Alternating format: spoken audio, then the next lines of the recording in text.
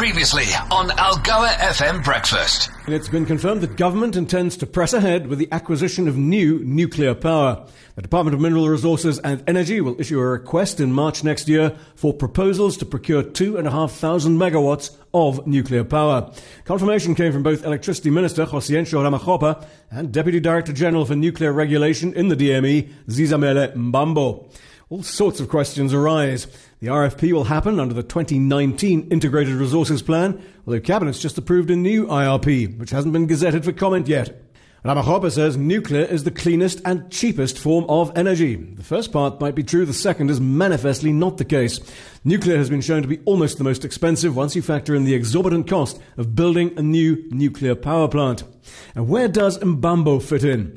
You may recall that back in the Zuma days, he attempted to run a closed tender process for nuclear, which was designed to engineer an exclusive arrangement with the Russians.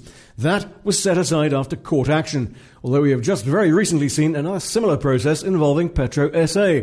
19 out of 20 bidders for financial partnership in the refurbishment of Petro SA's Mossel Bay plant were disqualified on technical grounds. And surprise, surprise, only the Russians were left standing. And you thought state capture was a thing of the past?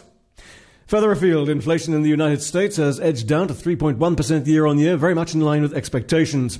However, the annual core measure, which strips out changes in the prices of energy and food, remained flat at 4%. And that, say the experts, is likely to be enough to see interest rates left unchanged for most of the Northern Hemisphere spring. We'll find out what the Fed intends to do later on this evening. On the local markets, resources continue to take a hammering. At the close, the JSE All-Share and the Top 40 were both down just under 2%, with the resources index down nearly 4%.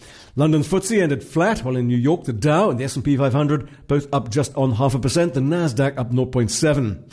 This morning, Tokyo and Sydney both up 0.4%, Hong Kong down nearly 1%. US dollar, 108 to the euro, the rand 18.99 to the dollar, 20.49 to the euro, 23.84 to sterling, gold at 1977, platinum 931, Bitcoin just over 40,830, Brent crude oil just over $73 per barrel. Algoa FM Breakfast is the business.